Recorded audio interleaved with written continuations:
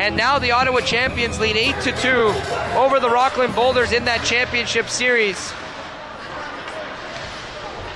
That's on our sister station, CKDJ 1079. All Raiders games the rest of the season. Kingsley shot, scores! What a goal! Bobby Kingsley on the breakaway. It was a turnover by the Hawks, and Kingsley gets the goal. And the Raiders now lead 3-0. And he swipes the ice, goes on one knee. What a celebration by Bobby Kingsley. And the Raiders now lead 3-0. And dumps it all the way up center. Didn't expect that. It was the Hawks, and now 26 seconds left in the power play for Hawkesbury. 20 seconds now left in the penalty kill for Nepean as Bunka takes it in.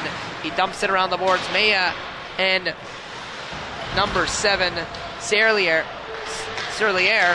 are on the ice on defense. Power play just about over. A shot on, rebound in front. Great save by Chapman. And now come the Raiders.